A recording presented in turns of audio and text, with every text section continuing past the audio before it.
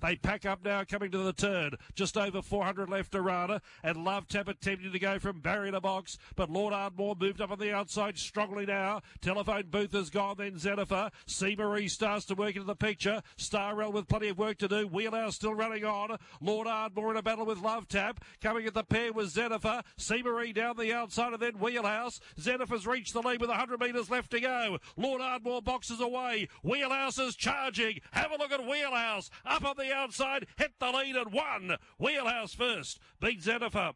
Third over the line, Lord Ardmore. Not sure about fourth, C. Marie, Tamerlade there, then Confrontational. Followed by Love Tap, and then came Telephone Booth. Then June 45, gaps to Abracadazzle, Good Soys, Starrell didn't put in, and Lethal Warning out towards the tail in a gallop of 150 and 83.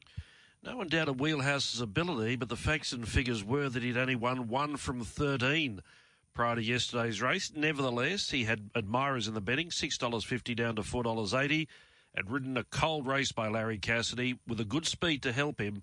Wheelhouse rallied well at the end to beat Zennifer. Looked as though it was going to be a local victory, and Lord Ardmore seemingly having his chance in third position. So Larry Cassidy was the winning rider of Wheelhouse. He's joining us now. Larry, good morning. Yes, good morning. Mate, congratulations. You went to the race yesterday with a plan in mind. It doesn't always work out, but for you yesterday it came to fruition.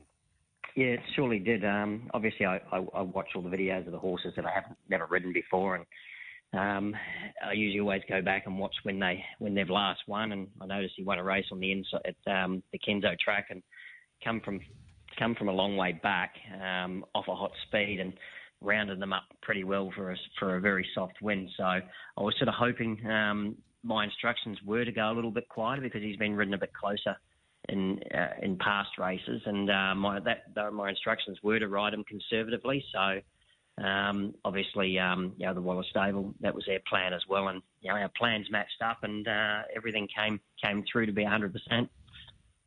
Larry, with those two Group 1 races that he'd raced so well in during the Sydney Autumn, being less than 2 lengths in behind Lions Roar and Moonga, he had the best form in the race at his best. It was just that query of whether or not he was a winner or not.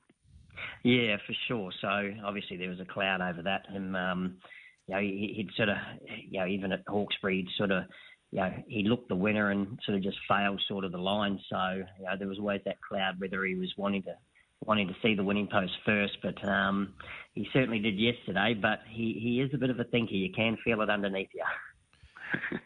Larry, have you spoken to the stable regarding will he back up next week? No, look, I'm pretty sure that was the plan to run him next week. I'm not sure whether I retain the ride or not. I see his favourite, David, in the 1,800-metre race next week in those tab markets. It's been a good couple of weeks for you, Larry, with regards to the Wallace stable, having won that other stakes race on Kubrick. Yes, yeah, it's been a great couple of weeks, and also won a couple of maidens, in between. Chris, so it's great to sort of being able to get the opportunity to put your leg over their horses on a regular basis, because even if you're not on the favoured one, or if you're on the second or third or even fourth stringer, sometimes you've got a great chance. Just talking about Kubrick, Larry, I've often mentioned this that an old trainer said to me once that some horses have no ability at all and they never will have any ability. He said some horses have ability, they just lose their way, but they don't lose their ability. Kubrick seems to be a classic case of that we knew he was a very good 2-year-old and 3-year-old, but then he was winless for a while, but no horse is racing better at the moment. Yeah, no, he's racing really well and certainly has the will to win, which he's shown, in his last few runs. So,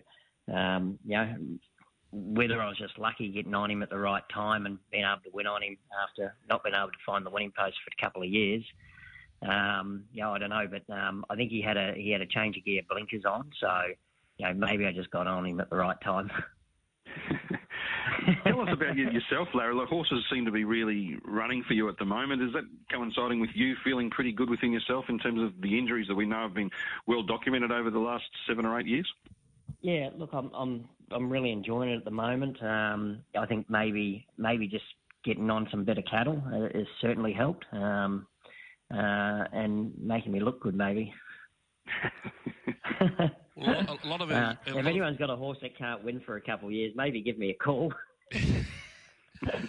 A lot of our younger listeners, I don't think fully appreciate just how good a jockey Larry Cassidy is and was, and they should go and have a look at your CV because you've got a great riding record. Just before we let you go, in terms of next Saturday, any firm bookings there for the big races next week?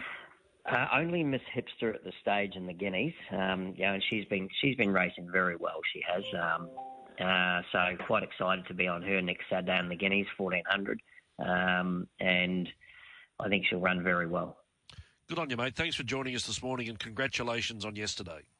Much appreciated. Thanks.